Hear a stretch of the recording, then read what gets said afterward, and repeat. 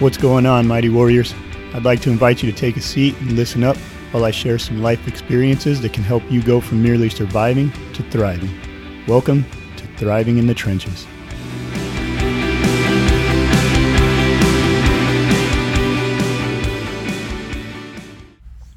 What's up, Warriors?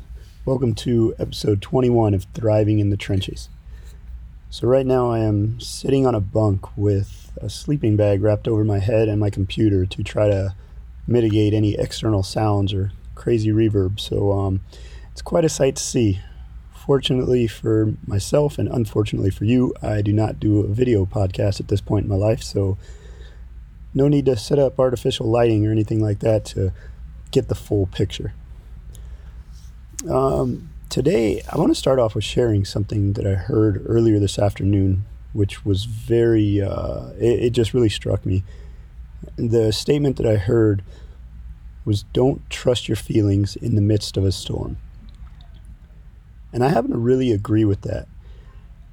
How many of you out there can think back to a time when, in the midst of an argument, a fight, a disagreement, that you've said or done things that, whether or not you ever admitted that they were wrong, inside you felt they were wrong.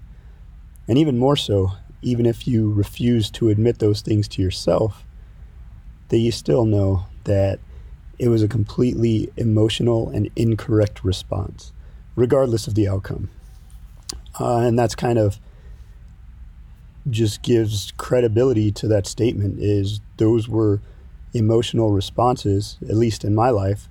When I've done things like that, it's an emotional response in the midst of a storm, the storm being an argument, a disagreement, some kind of chaos that stirred me up a little bit, got me out of focus, I guess we'll say, out of alignment. And the next thing you know, I'm acting on my feelings, acting on emotions. And 9 times out of 10, it's not quite the thing that I'm going for. So you can take that one home with you.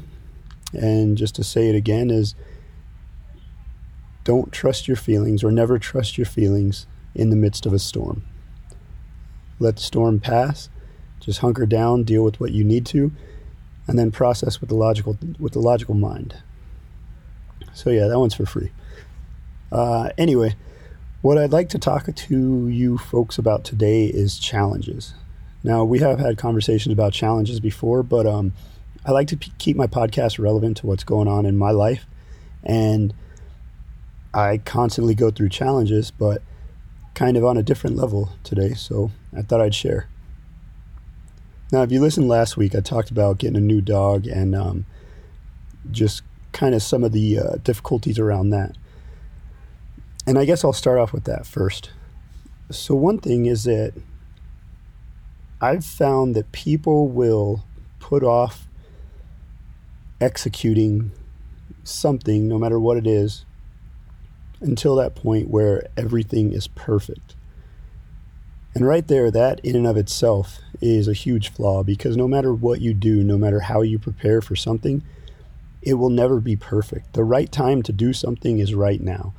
If you get a thought, an idea, something you want to execute, you need to start moving. You need to start working on that right now. Don't wait until I get this in order, or this comes in, or that, or whatever. Now, there is something to be said for planning ahead and being prepared for what you're doing, but again, waiting for that perfect situation, that perfect scenario, it's just not going to happen. And one of the lessons that I learned recently is that even if you think you're spending all your time preparing and getting ready for different challenges to come, a challenge is going to come that you didn't anticipate. So as I talked about with my dog last week, there was the challenge of feeling like a failure because I was struggling with being a new dog owner. It's been since I was a kid that I had a dog, so it was really challenging for me. But there was a lot that I did to kind of prepare myself for that, talking to people, listening to a few, or it was specifically one audio book from a canine trainer, watching different training videos, and really just trying to get an overall idea of what to expect and how to conduct myself, as well as what conduct to allow with the dog. Now, one huge challenge that in a million years I did not see coming, and give me another million years and I still won't ever see it coming. My dog gets carsick. My dog gets in the vehicle, and as soon as we start hitting bumps, she starts drooling and salivating like a wild animal. And then she throws up. And sometimes she can go a few hours, sometimes it's 15 minutes or less. And it's very unpredictable, and the only thing that I've found that really helps it is driving super slow and taking every corner at a ridiculous pace, and just really becoming one of those drivers in public that I don't like to be behind. And that's challenging in itself. And then in addition to that, that's not how I drive, so it takes constant effort and constant focus. But anyway, yeah, I foresaw having a dog and these different challenges with chewing on things, barking, going to the bathroom, got a feeder, got a walker, blah, blah, blah. The list goes on and on and on. I never foresaw a car sick dog. And one of the things I want to do with my dog is travel around, take trips, have a hiking buddy, you know. And so this is actually a little bit bigger of an issue than somebody might think. It might just sound funny, but it's a real struggle. Okay, I had to adjust my recording studio because it was getting a little bit too toasty in here. So if the sound sounds a little bit different, I apologize, but just making the best out of what I've got available to me right now. But anyway, getting back to the pup. So yeah, her getting car sick is a bigger issue. Fortunately, I have found it's this kind of herbal scent. I don't know exactly what it is. I need to look closer at the ingredients, but long story short is that if I spray that into the environment she's going to, in this situation my vehicle, then it's supposed to help her stay a little bit more calm, has some pheromones in it. I don't know all the science. I'm not a doctor, but I do know that on a 3-hour drive it did help her sleep without getting sick. And that was only one time, so could have just been the luck of the draw. But either way, it was a challenge that I had to work through. And again, it was no matter what kind of preparation I did to have a dog, I wouldn't have thought of that. I didn't think of that. And when it presented itself, here I am putting off getting a dog for so long and trying to be prepared, be perfect, everything's 100%. And boom, out of left field, I get hit with something that is a huge issue for me, not from me. And I think life is like that. Life may sometimes you plan for something and it goes perfectly, but in my experience, more often than not, you plan for something and it's just chaotic. You plan for a million different contingencies, and the one thing you didn't plan for is the one thing that happens. And so my encouragement there, or what I'd like for you to take away from this, is that it's never going to be perfect. The time is now. You get an idea, you want something, you just got to go for it. And you know what? I like to say, fall forward. You may slip, you may stumble, you may make mistakes, but fall forward. Get up and keep moving. Learn from what happened, correct it, and continue on. With my dog, Kella, I initially, put a puppy blanket down, a puppy mat, and she kind of threw up on that, but she likes to throw up at the edge. So then I put a plastic trash bag under the seat. I adapted and overcame, but then she threw up more than once. And so now it's like, okay, I need to get this, I need to get that, and started looking for other options, other opportunities to correct this problem, and eventually came across something that at least one time has worked. And so again, we're always going to run into challenges, and those make us better. Like the challenges I ran into now, if you were asking me, hey, I'm thinking about getting a dog, anything that I should be prepared for? Yeah, dogs might get car sick. Think about that. Consider that. Like, what's the reason that you want a dog? What's your desired outcome, the desired relationship? And if a car sick dog is an issue, then either find one that doesn't get car sick, or start researching alternatives or kind of preventative stuff on the front end, or at least just figure out how you're going to transport the dog so that car sickness isn't an issue. Um, so yeah, that's part one of this, I guess. Is just that challenges will come, and you can't prepare for all of them. So just send it. Just get what you got and go for it. Learn along the way and give back when you get the opportunity. The second part of this is a little bit more deeper, maybe a little bit closer to home for some of us, if not all of us. But as I've talked about, I've gone through a lot of growth in the last year. And I'm currently in a relationship that could quite possibly be the first legitimately healthy relationship I've ever been in. Now, that's not to talk down on anybody that I've dated before. It's more pointing out my flaws, my insecurities, my false beliefs, and the things that I went through in the past. I was not showing up as a whole man, as a complete man, as a healthy man. So by default, those were not healthy relationships. But I think I've found that now, and that's the healthy part of it, is we're still exploring each other. We're still learning about each other, the do's and don'ts, the goes and no-goes, and, really where we stand on different issues and if we are a good fit for each other. Something came up the other day that really made me uncomfortable. And, because of the work that I've been able to do on myself and the confidence that I now have and just the security in that, and because, my girlfriend is pretty awesome and receptive, and she's very emotionally mature and responsible. But I was able to, in the moment, address what was bothering me and present what I believe to be a very logical and controlled, calm argument for why I felt that way and why I believed what I did. And she was very receptive to it, which was awesome, and we were able to move past that. Now, the growth comes on the backside of that conversation. Once I got off the phone with her, I started just kind of second-guessing myself and wondering where this stuff is coming from. Like, why do I even care about this issue or that? And really, it goes back to an old belief of relationships are going to fail. Like, I'm going to get hurt.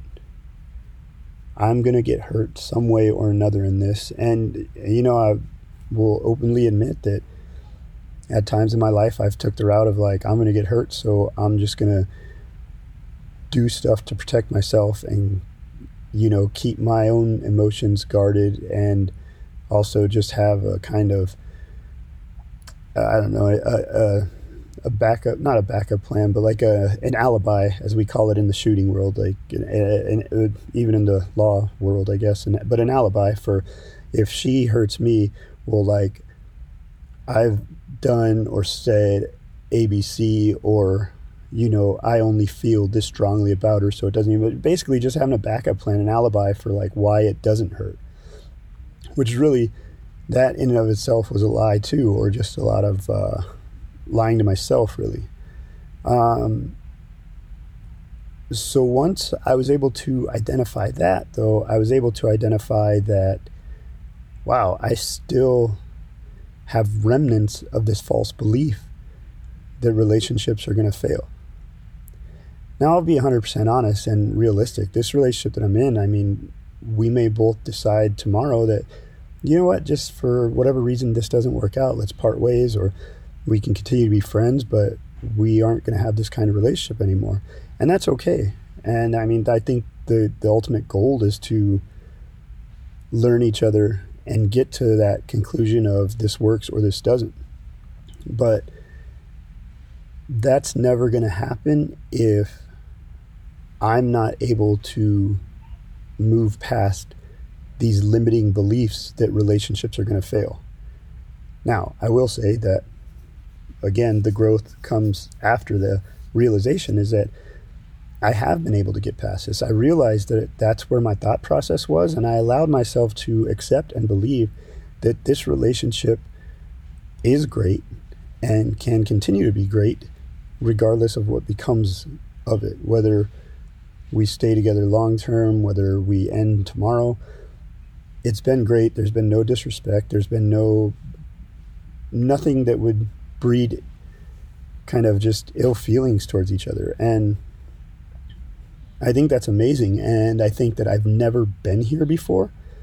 So being in this place kind of scratched some old memories, old feelings, old thoughts that really tried to bring that lie that this relationship is going to hurt me, bring that lie back to the forefront of my mind for a minute. And I was able to shut that down. And it's just an amazing thing, because I think the big takeaway from this that I would like to give to you guys is that we sometimes look at growth as this linear, smooth path. But I'll use the analogy of climbing a mountain. If you look from a distance at a hill, at a mountain, whatever, it is pretty much a steady incline as you're looking at the sides or at the slopes of it. And until you really get into the nitty gritty, it just looks like you're constantly climbing up, up, and up. But for those of you that ever really hiked a big mountain and challenging mountain, you realize that as you're going up, there's times you have to go back down a little bit to continue your upward progress. You can't just leap over those valleys, those gaps in the hills and the rocks and whatever, and expect to continually just climb. Like, I mean, you're climbing, but you're not always going up. You're going up and down and up and down. And the net result is that you are increasing elevation, but you lose a step here and there. And when we are working on anything, really, any kind of growth, I think it's easy to get caught up in that continual upward motion, that continual upward progress. And if we slip up and take a step back, immediately, cling to those limiting beliefs that, like, this is wrong, or I can't do this, or whatever you tell yourself, whatever your struggle is.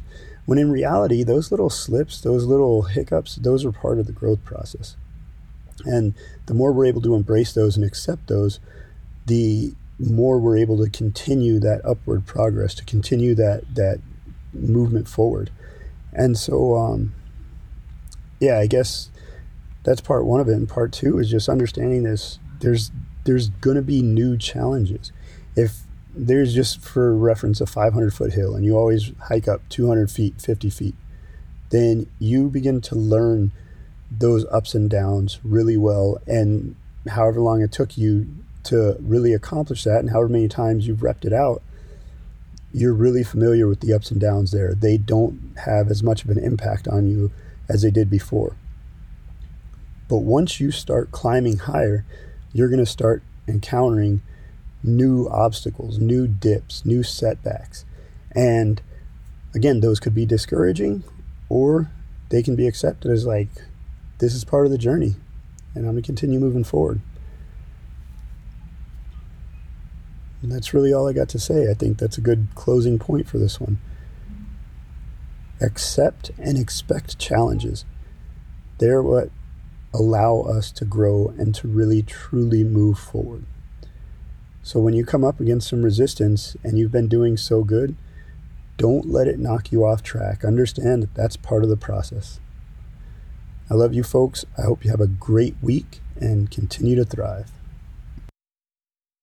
Hope you folks have a great week, and know that as you sit right here, right now, that you are enough. You have inherent value that cannot be taken from you. You are loved, you are appreciated, and no matter what you do, it will not take away from the amazing person that you are. That's all I got. Have a great week.